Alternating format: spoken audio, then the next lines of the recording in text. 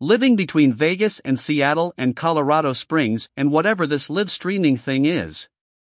I have not written much in the last couple of weeks. It's not that I don't have much to say. In fact, I rarely don't have much to say. It is just that the last few weeks have been extraordinarily busy, and I just haven't found the time to pound out any of those words on the keyboard. At least in some semblance of order anyone could understand. I have been extremely busy working on the business and technical end of WorkCompCollege.com. We've set a hard launch date, which I will tell you is November 17th, as long as you promise not to tell anyone else, and seem to be hurtling toward that deadline at a much faster pace than previously anticipated. In the midst of that, I have been traveling a great deal, as the post-pandemic conference circuit is quite alive and well. I was in Las Vegas most of last week for the National Workers' Compensation and Disability Conference, and I fly to Seattle tomorrow to keynote the Washington IARP Fired Up for Rehab Fall Conference.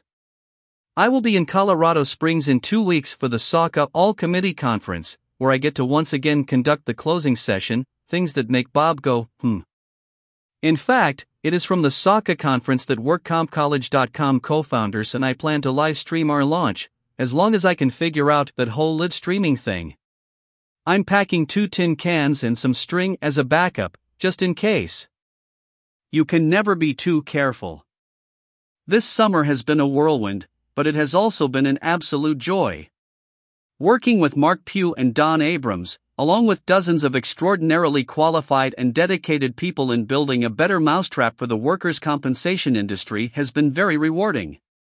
The workers' comp community has stepped up and fully embraced our project, and it is clear to us that actual training in whole-person recovery management is an idea whose time has come. But I do apologize for the relative silence from the cluttered desk. I am fully cognizant of the fact that you still have the right to my opinion, and it pains me that I may be violating those rights. I promise to do better. But probably not until November 18th.